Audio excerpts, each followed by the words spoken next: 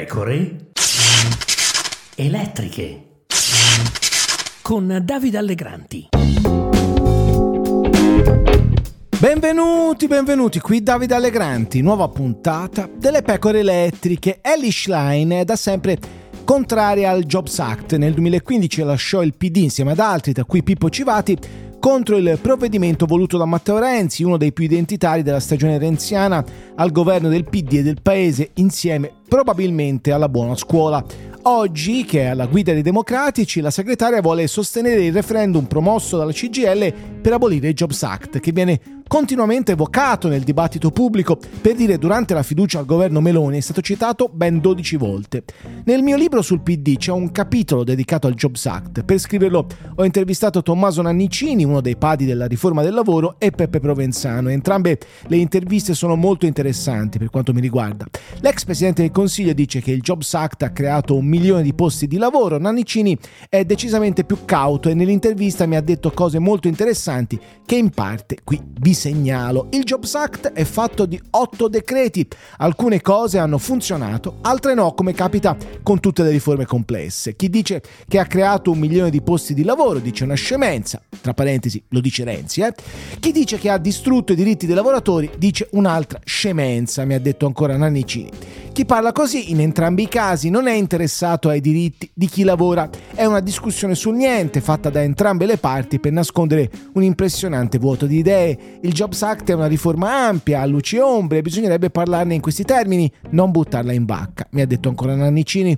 Durante la fiducia al governo Meloni ben 6 parlamentari hanno citato il Jobs Act, per non dire di quanto ne hanno parlato in campagna elettorale Letta e Renzi, facendosi male da solo il primo, un teatrino ridicolo. Sul Jobs Act, dice Nannicini, c'è un pregiudizio ideologico, poi per carità l'errore l'ha fatto per primo il governo di cui ho fatto parte. L'articolo 18 l'avevano già cambiato Monti e Fornero, non c'era bisogno di enfatizzare tanto il tema, ma a un certo punto Renzi decide di usarlo come un simbolo.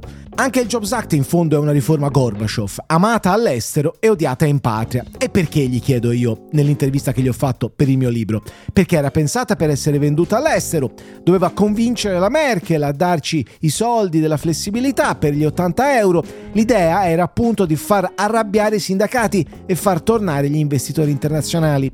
Serviva al Presidente del Consiglio giusto come simbolo, come feticcio ideologico.